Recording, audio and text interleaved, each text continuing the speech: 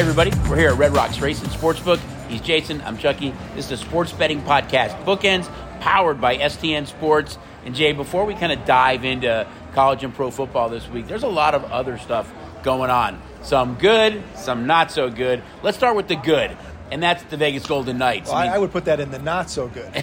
Not so good for our side of the counter, but great for you guys. 9-0-1. I mean, best start ever for a defending champ. I was fortunate. I was at the one when they happened to lose in overtime to the Blackhawks. Being from Chicago, as we both are, I did have my Tony O jersey on. Still a Knights fan too, but rooting for the Hawks that day. That was actually a terrific outcome for us. But hats off to the Knights. Great start, but really great for you guys. I think the only thing that's really helped us is that most of their games have stayed under, and they haven't covered the puck line. And I think more than half of those games. Yeah, and what's really surprising from the Knights' standpoint is 9-0-1, and you look back at half the games against the Jets, against the Flyers, against Montreal the other night. They're getting outplayed in these games. They're getting outshot in these games. The other team actually looks like the better team on the ice, yet the Knights continue to find a way to put the biscuit in the back of the net. The shootout goals have been absolutely fantastic for them. But isn't that the sign of a good team, though? Yeah. Is when you can turn it up, like when you know that,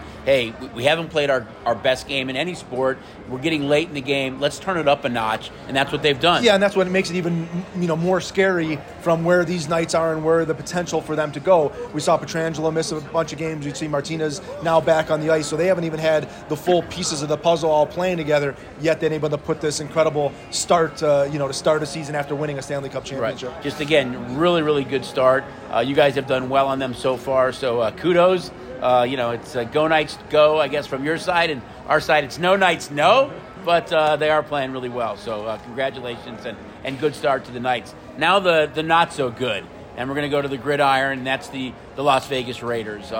Get beat on Monday night against the Lions. Really looked like the Lions probably could have put up 40 or 50 points if they really wanted to that night. The week before, they lose to Tyson Bagent, the Division II quarterback for the Bears, which is like unbelievable that a Division II quarterback came in and beat an NFL defense.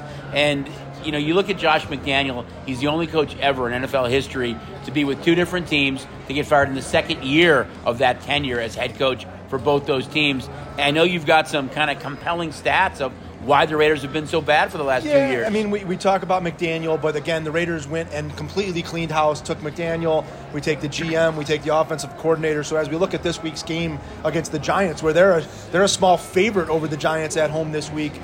Will they be at kickoff, though? Keeps kind of scratching your head as watching this Raider team, and especially their performance over the last 2 weeks. But I don't think that this McDaniel decision and the GM decision, the offensive coordinator decision, goes back to just the last 2 weeks or how they've looked this year. Obviously, last year we had several games. They had a 20-0 lead in Week 3 at home against the Arizona Cardinals, a game that they blew in overtime. They went to New Orleans last year and lost 24-0 in a game that they never crossed midfield. They lost to the Indianapolis Colts in Jeff Saturday's taking over the interim head coach of the Colts, who had never coached. It's a high school coach. Beyond high school, and he goes and beats the Raiders. They lost to the Los Angeles Rams, who had just acquired Baker Mayfield 2 days prior to the game, and Baker Mayfield was able to go ahead and beat the Raiders in those games. Not only that, Baker Mayfield actually got the playbook emailed to him, and he read the playbook on the flight, arrived, and was able to run that offense against the Raiders and beat them on prime time. So I mean, those losses combined with where they're at this year, at 9-16 since McDaniel has taken over the realm. This year they're 31st in total offense, 32nd or last in the league in yards per rush, and 30th in points per game. And that's just not getting it done, especially when you talk about this regime took over for the Rich Bisaccia, John Gruden era, where they were 10-7 and they made a playoff appearance, and then decided to go this McDaniel way, and were hoped to be on an upward trajectory, acquiring Davante Adams, and they've been nothing but underperformed since that time. I think when you look at the offense, and I understand the new regime, and they say, well, the Patriots way just takes a little time, but when you look at Josh Jacobs, or a guy named Tom Brady, because the Patriots way is not succeeding right now either. You look at Josh Jacobs, who led the league in rushing last year. He has the lowest yards per carry since, I think, 1973 for any defending rushing champion. Not only do you have Davante Adams, but you pick up Jacoby Myers, You make the trade of Waller, and you draft Mayer, who's been really good too. So you've got some young, talented, good skill position players, but they can't generate it. 2021, Hunter Renfrow had 103 receptions. Hunter Renfrow has 10 catches this year on 16 targets. 2022, Hunter Renfrow was an all-pro. Guess what he is this year? Relegated to the bench. I just don't get it. But you would think he would have been in that Wes Welker kind of role, Danny Amendola kind of role with this team. And that's what he was for those first 2 years with a lot of success with Gruden and Bisaccia. Clearly, obviously, the injuries to Garoppolo and him coming back, the underperformance of Devontae Adams having some bad games. Renfro's been nothing. Jacobs has been nothing. That's how you get GMs and coaches fired. And hopefully the Raiders will move on from here, and we'll see some success down the line and maybe some better draft picks and see how they rebuild this unit. It's going to be a rebuilding process, though. There's no question at all that they're going to need to kind of look at free agency, the draft. We know that the draft with Williams and Drake May and McCarthy, you're going to have some big-name QBs coming out. Just don't know where they'll be position-wise to grab one of those guys. Before we dive into the college and pro slate, Jay, the trade deadline in pro football was this week. And there were some big-name guys that were moved. And one of the questions that was kind of asked is, who had the biggest impact? To me, it's only one guy, and that's Chase Young. I mean, when you get a guy with that talent, the number 2 overall pick, who, when healthy, is a disruptor. He's a sack machine. He goes to that San Francisco's 49er defense that has been rather unimpressive the last 3 weeks, but what a difference maker he can be for only a third-round pick. I think he's more of a rental, but you can tell the Niners are in a win-now mode, and I think that pushes that defense over the top. Yeah, and not to mention the Niners also acquired Randy Gregory, to that as well. So a few weeks ago, but right. They've kind of made those moves. To me, there's 2 of them. I really like what the Eagles did in acquiring safety Kevin Byrd from the Titans. Right. Part of that, and again, I'm looking at the teams that are sitting at the top, talking about teams that are going to make the playoffs and trying to make this stretch run to go through the playoffs, and I think that's a big addition on their back end, knowing that they're going to have to go beat a Cowboys or some other offensive weapon. To have Kevin Beard, an all-pro, go in that secondary, short up some of that secondary. He was able to already start the game against the Commanders this past week. I think he had like 7 tackles, so I think that was a big pickup for them. I also like Rasul Douglas from the Green Bay Packers. A cornerback was traded to the Bills this week. He's the other guy that I had marked as well. We see the Bills struggle so far this season, but again, that offense is too powerful, too good to hold them down. They're going to find their way in the playoffs. Douglas has been extremely upset with the Packers and the fact that they're not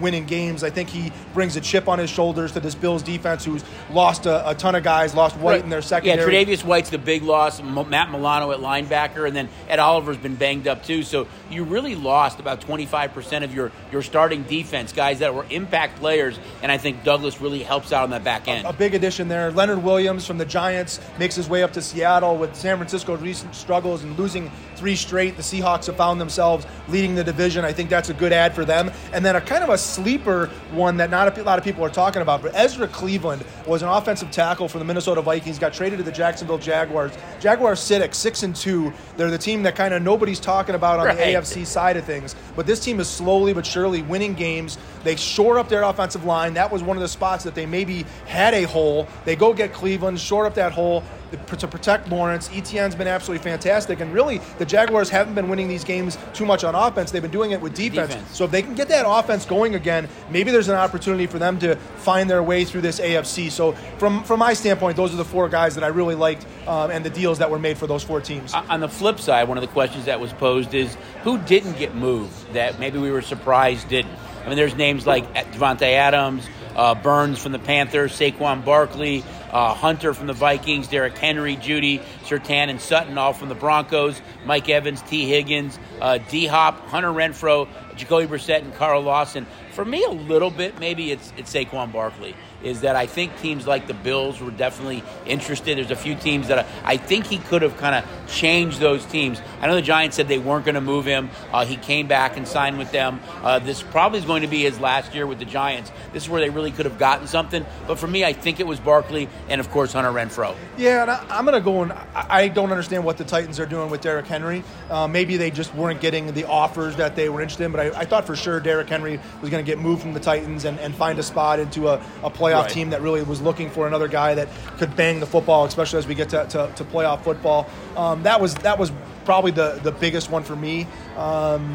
There's a couple other out there. Henry at 29 usually, and he's been phenomenal throughout his entire career, is that you start to see running backs start to do this a little bit, and that's been the case this year. I don't know if it's a product of that they really haven't had a quarterback, although Will Levis played phenomenal in his first game this year, 4 touchdown passes, really seemed to have a rapport with Hop to help that offense a little bit, but he hasn't been the same Derrick Henry. I'm guessing it's a product of that offense not being able to throw. He's facing 8 and 9 guys in the box, but he has carried the ball more than anyone in the NFL over the last 4 years. Yeah, and I know Denver's coming off the big win over the Chiefs this week, but Jerry Jeudy was another name that was expected to be traded, expected to be shipped out to somewhere to find a spot, and the Denver holds on to him, so that might have been one of the other surprises of a guy that doesn't move. I think Steve Smith kind of vetoed that to every team in the league.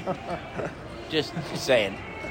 All right, guys, we're going to jump into college football right now. We're going to jump into college slate. Before we jump into the college slate, just want to do a little bit of a recap of something that we talked about last week, and that I had my graphics up here, and we put the board up, and we talked about... Those were phenomenal graphics, too. I mean, really, really cool. We talked about the number of outright underdogs of a touchdown or more. Call it $2 dogs or more in college football that have been winning this year. And on average, it was about 5 dogs a week of plus 200 or more winning. And this past week, and it's kind of maybe see my my orange notes there, but this past week, there were 9... Blow it up, Johnny. Blow it up. There were 9 underdogs of $2 or more that won games outright. And there was another half dozen, talk about a Cal who was an 11-point underdog, loses by 1 to USC. We saw 2 20-point favorites win by a field goal. So, I mean, we're just yelling at you. We're telling you these dogs are out there. And then this week, 9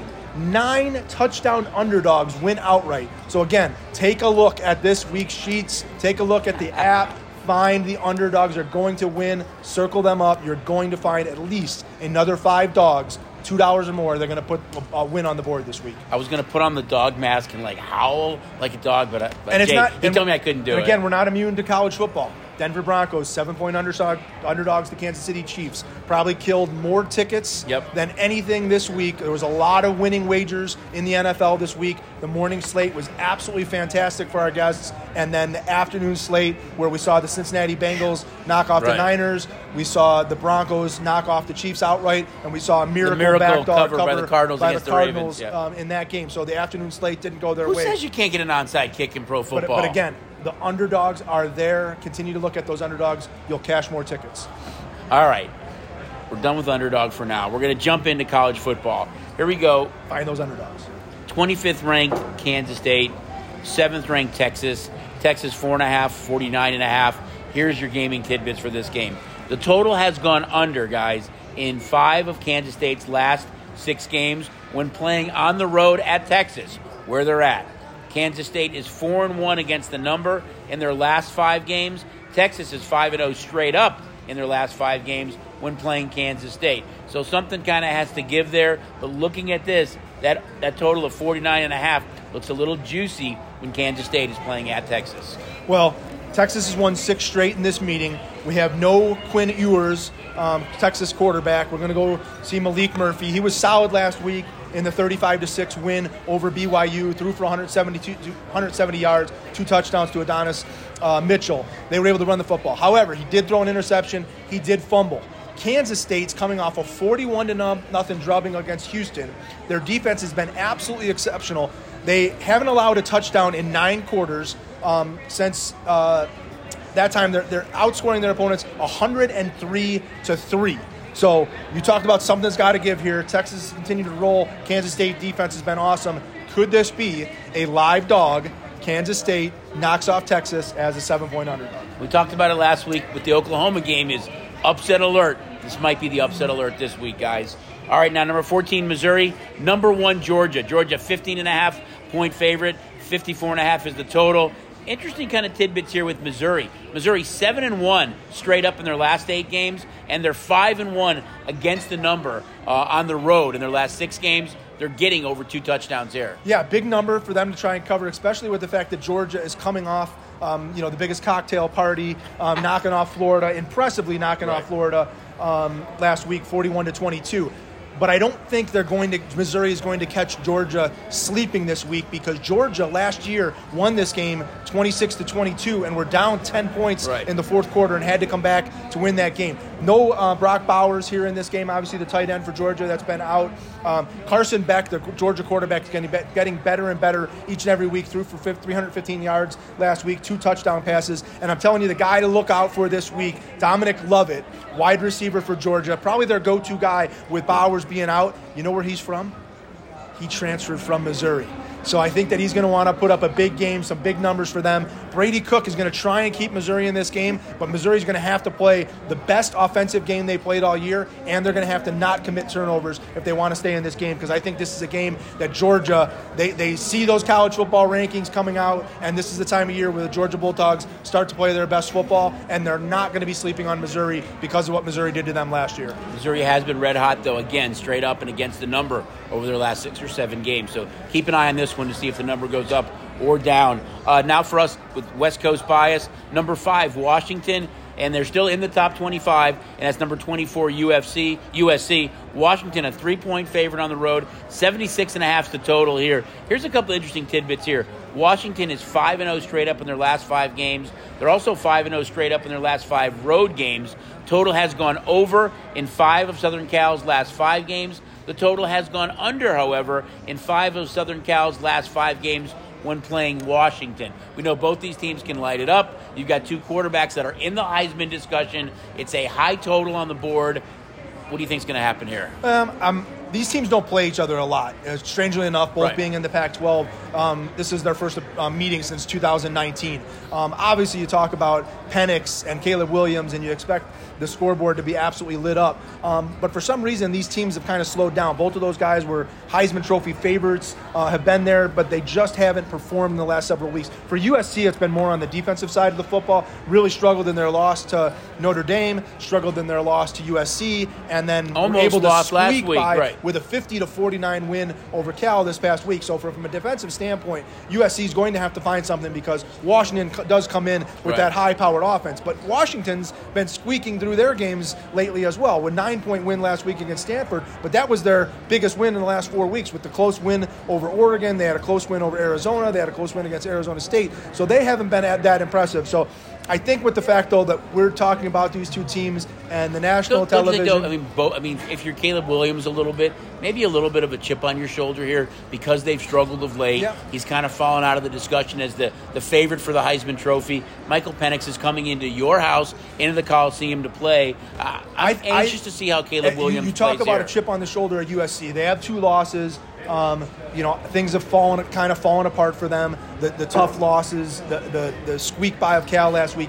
But who's got a chip on their shoulder? It's this Washington Husky team. And they've got a chip on their shoulder for one reason. Go look at the college football rankings.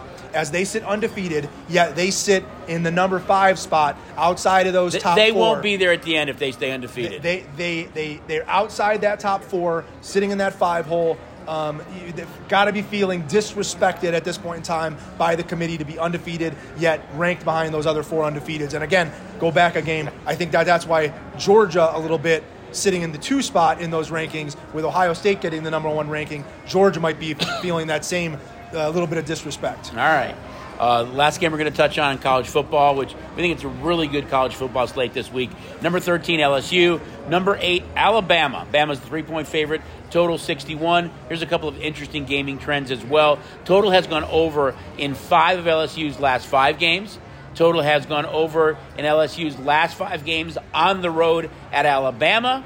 And Alabama's 23-2 straight up in their last 25 home games. So they're a small favorite. They're at home, but there's been a lot of scoring when these 2 teams have met in Alabama over the last 5 seasons. Yeah, and despite the fact that Alabama sits in kind of the 8th spot in the college football rankings, they're nowhere close to being out of this thing. Oh, no. This is a monster game for them against LSU. LSU's obviously got the 2 losses, but Jaden Daniels has been absolutely fantastic. He's worked his way back up to that Heisman Trophy, kind of the top favorites. They've been putting an electric amount of points up, but they're somewhat like this USC team in that their defense tends to fade in the big moments and they give up lots of points. But Alabama hasn't been a team that can go and absolutely put up the monster numbers. They've done it through their running game. They've done it with a solid defense. But again, I think we talk about Alabama, number 8 in the country in those college football rankings. A big win here against LSU could put them back up in that title conversation. Every time we talk about Alabama, all I can think about is Keith Jackson and Whoa Nelly. But real quickly, though, last man standing. College football, only 18 of you guys left. So congratulations. That's phenomenal. I mean, it's really getting dwindled every single week. Usually we see it around this time. By Thanksgiving, usually it's really, a couple guys left. So 18 of you guys left. Tremendous job. Keep up the good work. And we'll see how the season finishes. I bet they're taking the dogs. I wonder why. Anyway, guys, we'll be right back, and we're going to jump into pro football. We'll see you in a second on the Sports Betting Podcast, Bookends. Guess what? It's football season, baby. And you know what that means. It's time to bet your buns off. And when it comes to sports betting, you better bet with the STN Sports app. I'm talking football, all the fights, men's and women's basketball, men's and women's soccer ball. We've got it all. And with our 14 convenient sign-up locations around town, it's no wonder they call me the Queen of Convenience. Because when I bet with STN, I feel like royalty. So what in the heck are you waiting for? Download the STN Sports app today and trust the local favorite. Hey everybody, we're back at Red Rocks Racing Sportsbook for the Sports Betting Podcast Bookends, as usual, powered by STN Sports. And this is our pro football segment now. First day, we're going to look at the Thursday night game, Tennessee Titans, Pittsburgh Steelers. I think when you look at Tennessee, you have to be impressed with the way that Will Levis played in his pro football debut. 4 touchdown passes, looked really comfortable in the pocket, got Hop involved with 3 of those touchdown passes. They're on the road on prime time, playing against the Pittsburgh Steelers. A little bit different environment here, though, against the Steelers on a short week against a Mike Tomlin coach team. Well, it's amazing that the Steelers sitting 4-3, available in division with the offense that they have, averaging 16.1 yards a game, right, which normally isn't going to get it done in the National Football League. But their defense has been absolutely amazing. They seem to commit key turnovers. They seem to get to turnovers that turn into points immediately as the defensive guys are scoring.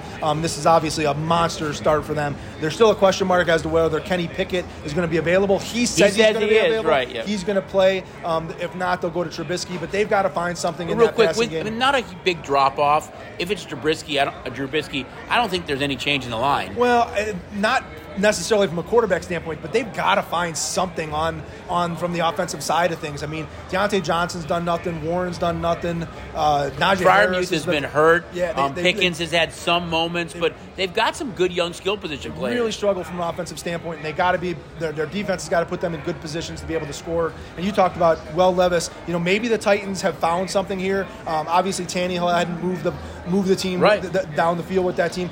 The one thing that we noticed about Levis was that he wasn't afraid to throw the deep ball as Hopkins caught 4 passes. 3 of those went for touchdowns, and they went for long touchdowns. So if he's going to stretch that defense and you're going to have to try and cover Hopkins on those deep routes, now the Tennessee Titans can do what they want to do and get that play action pass and get it. Look the ball to Henry, and when you come up and you have to attack Derrick Henry, now he can go over the top, and that's what the Titans want to do best. So if Levis gives them the opportunity to do that, the Titans can maybe find their way back into this things. But again, they've been a team that we've seen already trading pieces of the puzzle, but they're not out of it in the division. But the Jaguars sitting at 6-2 are really kind of leapfrogging that division and making it look like they could run away with it. And I think in the AFC North, you commented on the Steelers being 4-3. That whole division is above 500, even though Cleveland has had some struggles and the injury to Watson since he started off slow. But that entire division, outside Baltimore 6-2, other 3 teams are all 4-3, so they've been really good. Here's my betting trend for this game, guys, and it is all about the under. The total has gone under in 5 of Tennessee's last 5 road games. This game's on the road. The total has gone under in 9 of Tennessee's last 11 games. The total has gone under in 5 of Pittsburgh's last 5 games. So these 2 teams now are on a stretch where each of them in their last 5 games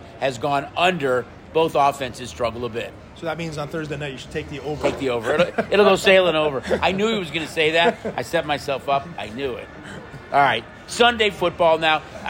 There's some games that aren't so good, but this has 3 of the biggest marquee games of the year on Sunday, and it all starts early in Germany at 6:30 our time. So don't forget, get on the app, get into the day before. You got that early football game. AFC maybe title preview. Miami Dolphins, Kansas City Chiefs in Germany. It's going to be a great game. I mean, these two offenses, Tyreek Hill going up against his Chiefs team. What kind of game will he have? Look for all the props on this one. Number has come down a little bit, though. It was kind of in that 2.5 range. We've started to see this number come down, so definitely some Dolphin love from you guys so far. Although, in their two toughest games of the year, against the Bills and Eagles, they did not play well this year. Yeah, and I don't want to go back to the Taylor Swift, but I don't know if she's going to be in Germany or not in Germany, but it doesn't look like the Chiefs. I'm going to say 9. The Chiefs have not had too much success when she hasn't been in the building. We saw them struggle on a Monday night in Minnesota. They were able to get the win there, 27-20. But the Vikings were live and looked good in that game. And then we see them go on the road last week, and obviously one of the more shocking upsets of the week of the whole year, and go and lose to a Bronco team, which I think they had 15 or 16 straight wins against. It was expected to be potentially a snow game and some weather in the game. I'm going to trivia question here. So every team in the league last week, scored an offensive touchdown, except one. Who was that team? Not the team that you'd would expect, as the Chiefs were the only team in the National Football League that did not score a touchdown last week. So an absolute shock, and maybe that's why you're seeing this number come down, is that the Miami Dolphins have been absolutely fantastic. We know that they can score points.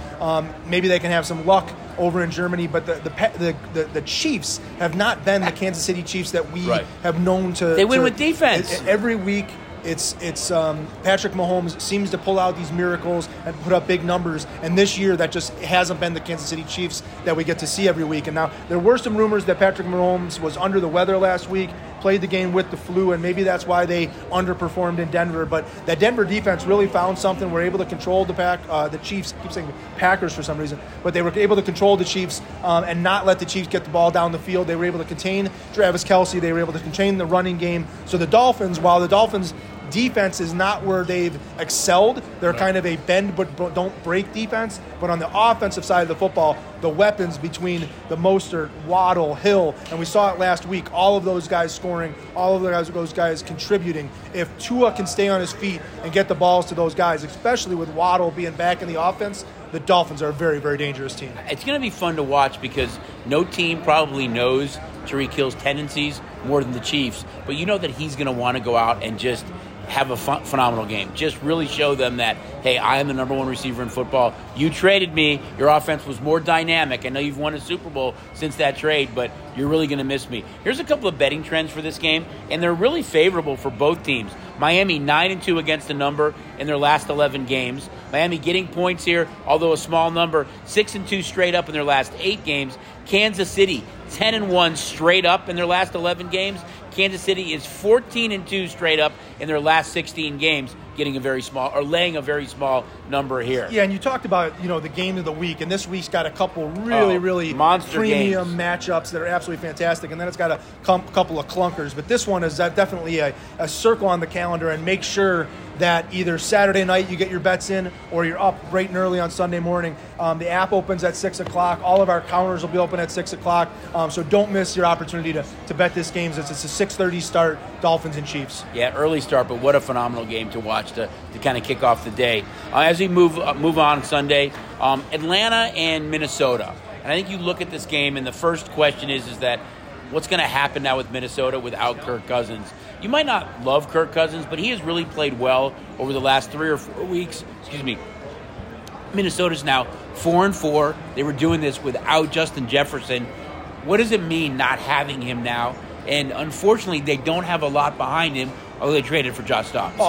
It's a massive change. The Vikings were really based on Cousins' ability to play, his ability to get the ball out quickly and run that offense. And now the change to Jaren Hall, who's essentially an unproven rookie, a 5th-round rookie. And they acquired Dobbs this week from the Cardinals. And I don't know how much we're going to see of him. Maybe he gets a sprinkling of a package for him to be able to play. But this is a major drop off for the Vikings to not have him, let alone, as you said, without Justin Jefferson, and to be playing with a little bit of less of a package with Addison. They finally got their first rushing touchdown last week. Well, and Cam Akers. And it was Cam Akers. We talked about the trade deadline and bigger acquisitions. That was one that we didn't bring up. But Cam Akers really took the job away from Alexander Mattison, and Akers has been really, really good. But this puts them in a tough situation. But there's a kind of a tough situation on the other side, as Atlanta who's also sitting 4-4, leading the division. They're going to make a change from Desmond Ridder to Tyler Henneke, who they got from the Commanders early in the season. So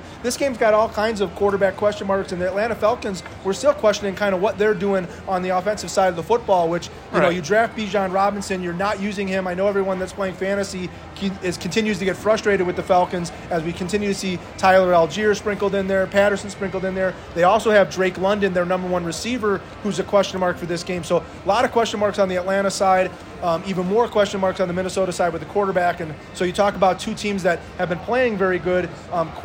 Question maybe, is this a game that you could look to bet under with knowing that these offenses are going to have to look to run the football and not make mistakes? With that under comment, I'm going to give you kind of the betting trends again for this week, for this game, and it all screams under. The total has gone under in 5 of Minnesota's last 5 games, so 5 straight. The total has gone under in 8 of Minnesota's last 9 games when playing on the road against Atlanta. The total has gone under in Atlanta in 8 of Atlanta's last 9 games when playing Minnesota, and Atlanta has gone under in 5 straight games. So we kind of touched on it last week where unders now are hitting at a clip of around 63%. There just hasn't been that same scoring with all the rule changes. But these last 2 games we talked about, a lot of trends toward the under, and this one really screams under. So as Jay said earlier, probably bet the over. Well, and Atlanta did struggle with the deep ball last week. We were able to see Levis and Hopkins throw those deep balls. So maybe that's one of the things that Jaron Hall and Jordan Addison can look for,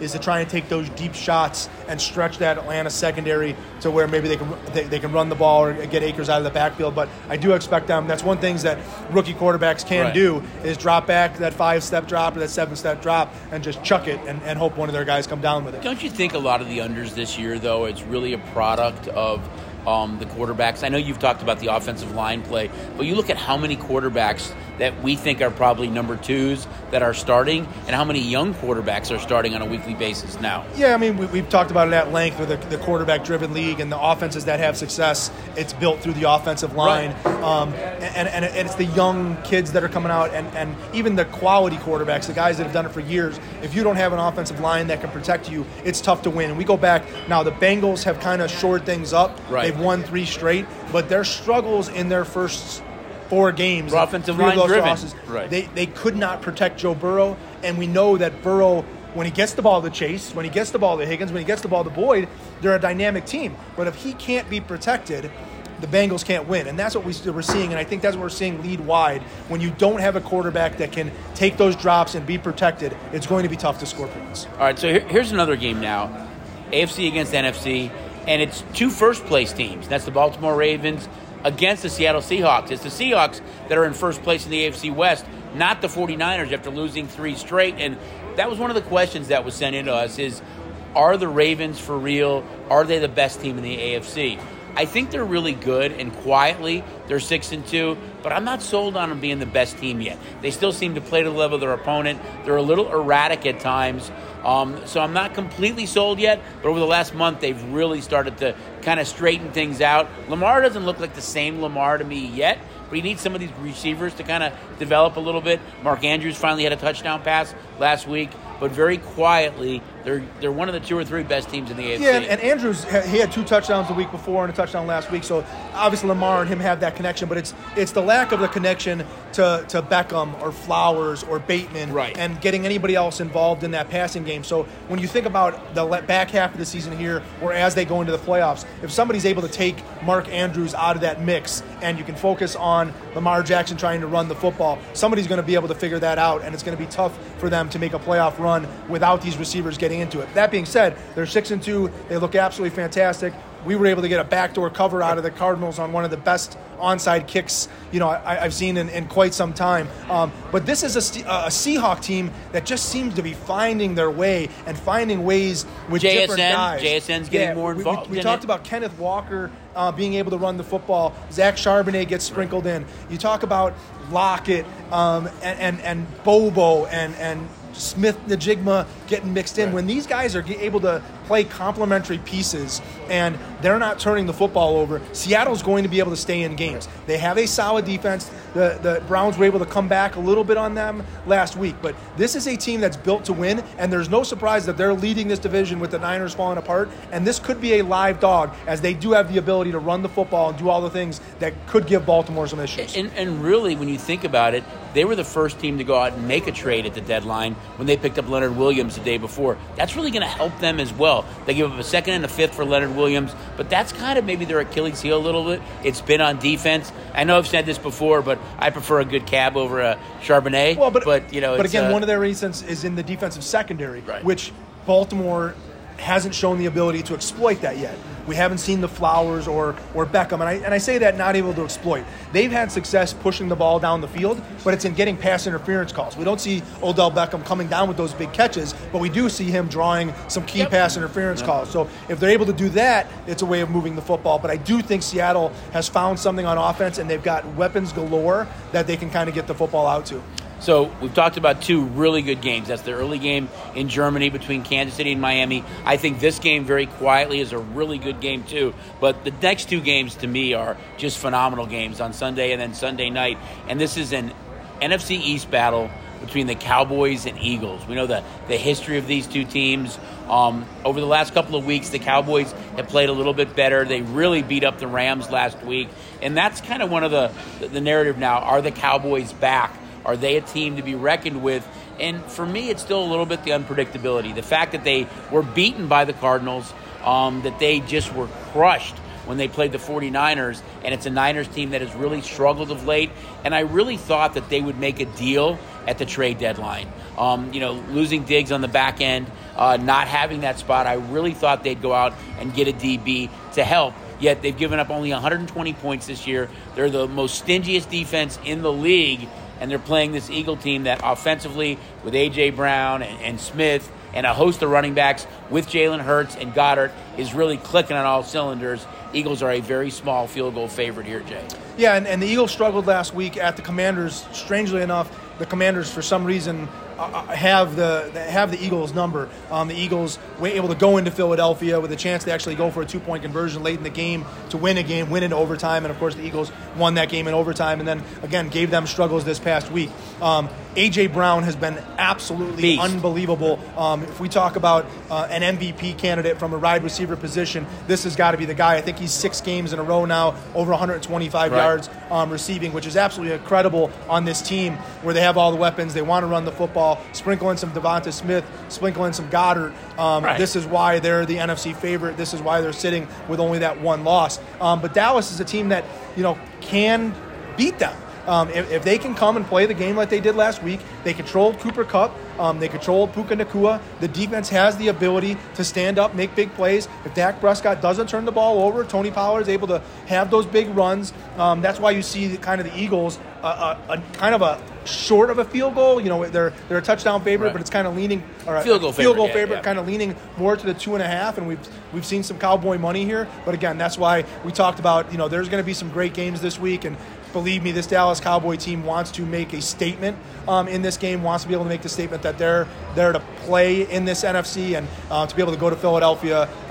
No better time to make that statement. I mean, we won't be in the locker room, so we can't see the bulletin board in the Philadelphia Eagle locker room, but I'm guessing that statement from 3 weeks ago from a certain owner of the Dallas Cowboys that said in the NFC, the Super Bowl goes through San Francisco, is going to be pinned on there pretty big, I would think. A couple of interesting betting trends here.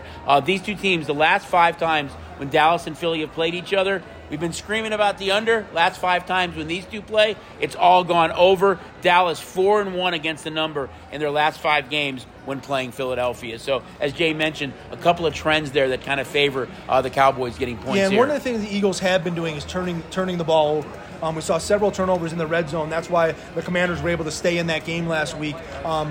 Uncharacteristic fumbles that are coming from Hurts, coming from their wide receivers. So if Dallas is going to stay in this game, I think it's going to have to be on the defensive side of the football with a couple of those punch-outs or a couple of big turnovers, because Philadelphia, we do know that they're going to move the ball up and down the field. So Sunday Night Football now, another game that we could kind of make a case in the AFC, could be an AFC title preview. and that's the Bills at the Bengals. Bengals a small favorite here, although this number has started to trickle down a bit. Joe Burrow seems to be getting healthy. I think he had 43 yards rushing against the 49ers. That was really impressive over the last several weeks or last several games, excluding their bye. 8 touchdowns, only 2 interceptions. Cincinnati back-to-back years starts 0-2. Seem to be getting right at the right time right now against the Bills team that we all think is really good. They still seem to be turn the ball over at the most inopportune times. They did go out and help on that defense, getting Douglas. I think it's a great game on Sunday Night Football. Again, Bengals are a very small favorite. Yeah, and this was the game we all wanted to see last year, Week 17, Bills at Bengals, and unfortunately, Damar Hamlin had the injury that essentially canceled that game. They weren't able to play it, and Cincinnati early in that game looked absolutely fantastic. They were throwing the ball all over the Bills. The Bengals looked like they were going to be a winner on that game. You talked about the struggles of both these two teams, and can they get themselves back to the elite of the AFC? And I don't even think that's even part of the conversation. I think these two teams are the elite of the AFC. They've come out really, really slow. I think that they're going to find their way. I think we'll find both of these two teams making their way into the playoffs with some late season success. But this game's one that's been circled for me for quite some time because I do think Cincinnati kind of had their number, and we'll see if the Buffalo can kind of match what they saw early last year. And I think we'll see if Damar Hamlin, maybe there's a spotlight on him early in the game. But the Bills have struggled, but again, I don't think this team continues their struggles. They will find a way to get the football out. You've talked about the early success of Knox being out, of Dalton Kincaid having some success there. But they need to get the running game going. They've got to get James Cook a little bit more involved in this offense. They did sign Leonard Fournette as well. Yeah, don't know what kind of game shape he's in or how quick he'll make an impact. But he's a guy that we expected would get signed at some point, so maybe he helps that Bills running game a bit. They got to get the running game going because the Achilles heel for the Bills these last several losses has been the Josh Allen turnovers and not being able to throw the football where he needs to and kind of leaving the other team in the game with a chance to win it. You talk about the AFC, Jay, and you said, are these two teams elite? But you've got Kansas City and Miami playing. We touched on Jacksonville. We touched on Baltimore. And now you have Buffalo and Cincinnati playing. These are all playoff teams we expect to be there and are all really, really good teams. Here's some quick betting trends for these two as well. The total has gone under in 9 of Buffalo's last 11 games on the road.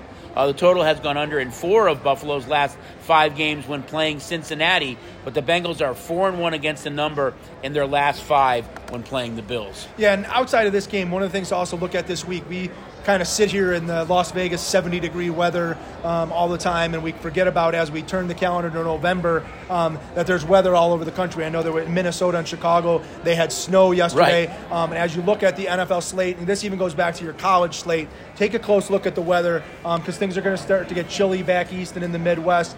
Potential for a lot of rain, or there's several rain games within the schedule this week on the NFL. As we sit here midweek, they're projecting rain in several of the games this week. So again, pay attention to the weather as you look through your college and pro football slates. All right, we're going to finish it off with Monday Night Football. Chargers at the Jets. It's hard to believe the Jets are above 500. I mean, they've really, they found a way to win against the Giants. They just seem to find a way to win late. Chargers beat up the Bears last week on Sunday Night Football, but they still have a lot of issues. It just seems like there's always something that hurts the Chargers. They're a small 3-point favorite in this game. Really an important game to both teams because we touched on 6 teams in the AFC that are really good. There's one playoff spot left. And if the Chargers hope to be that team, they really need to kind of turn it around the second half of the season. The Jets Jets are keeping their fingers crossed. Everybody's saying the right things. They didn't go out and get a quarterback because just maybe a certain quarterback might be back later in the season. Well, they need him back. We talked about Zach Wilson's ups and downs, and there's more downs than there's been ups. They really should have lost last week to the Giants. The missed kick by Gano, the going down the field and able to get the snap and get the spike of the ball to be able to get their field goal off, and then obviously to win in the overtime. That was kind of a minor miracle for the Jets, but they just continue to struggle on offense. Now, that being said, as much as the Chargers beat the crap out of the Bears on Sunday night, the Bears did move the ball up and down the field. The Chargers jumped out to a really early lead that kind of put the Bears up against it, and the Bears crossed midfield several times and kept electing to not go for field goals making that game kind of more of a blowout than what it should have been. So their defense is not all that good. They're able to put pressure on the quarterback, which is probably the worst thing that the Jets would like to see. Right. Is that Mac and that Bosa defense are able to get pressure on the Jets, and that spells doom for the Jets. But if they're able to throw some screen passes, Breece Hall, when he has the ball in his hands, seems to be absolutely electric, whether it's on screen passes or long runs. Right. He could be a problem for the Chargers. And if Zach Wilson can find a way to get the ball to Garrett Wilson, he's another dynamic player. Chargers D is still ranked in the bottom third of the league. league. And that Jets defense is absolutely fantastic. Right. It's just a matter of how long can they go before the Chargers find that little hole. The Chargers have so many weapons with Allen and Eckler and now introducing the young man that they got from TCU, Johnston. Oh, Johnson, yeah, right. Getting him more involved in the offense. They just have he had his best game last week against the Bears. So many different guys that they can get the ball to, and that forces the defense to kind of expand. Maybe the Jets, like you talked about, have that Staley thing going for him, and that he seems to make questionable decisions at questionable times, and maybe he puts his team in another spot where the Jets can go steal this game. Well, we talked about, a few games that really have a potential maybe to go over. The Cowboys-Eagles game, maybe the Bills-Bengals game. This one, if you look at trends again, it just screams under, especially with the Jets defense. Total has gone under in 5 of the Chargers' last 5 games, 5 straight.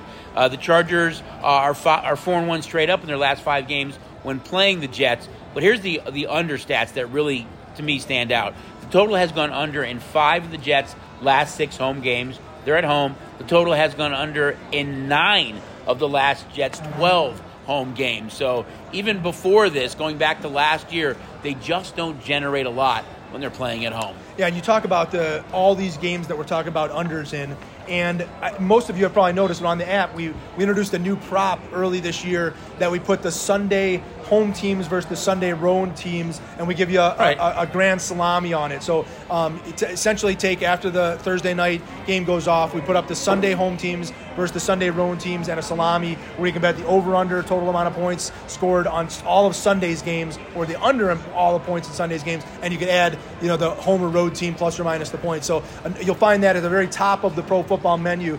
Surprisingly, we get a lot of wagers to it. A lot of you are really interested in playing that, and it's a lot of fun. It's a lot of math, where we have to go and add up all these games and double check. We also added first half team totals. Yep, first half team totals. So again, we talk about all these props and the menu continuing to expand just each and every week, whether it's pro football, college football, hockey, basketball. Check out the app. The props are just prevalent throughout everything that we're offering, and it's no difference in this pro football, where again the guys are continuing to put the touchdowns up, receiving yards, passing yards, rushing yards. We actually are, if you're looking forward to this year's big game, this year's Super Bowl, there's already props up on the app for this year's Super Bowl in Las Vegas. NFC is a very small favorite right now, but that's up as well.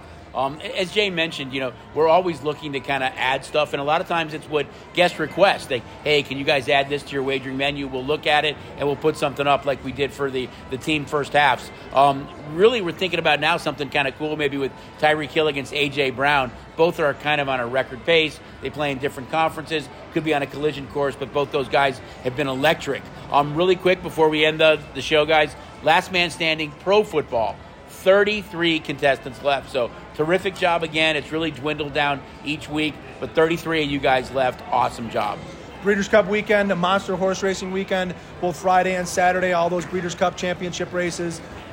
Get on the app. It's still, you won't be able to play horse racing on the app unless you have the horse racing side of things. So get in Friday and Saturday, sign up for that side of the app so you can play the races or enjoy the races in any one of our great books. We also have a $10,000 Twin Q on Saturday, so you can turn $2 into $10,000 by picking the winners of 2 races on Saturday. Yep, a lot of cool stuff going on, guys. Love it when you guys come out. We know it's going to be busy this weekend, as Jay mentioned, with Breeders' Cup. We've got kiosks all over the room, too. You can get in and out really quick and make your bet, or check out STN Sports. So for Jason, I'm Chucky. The Sports Betting Podcast, Bookends, again, powered by STN Sports. Good luck this week, and we'll see you guys next weekend on Bookends.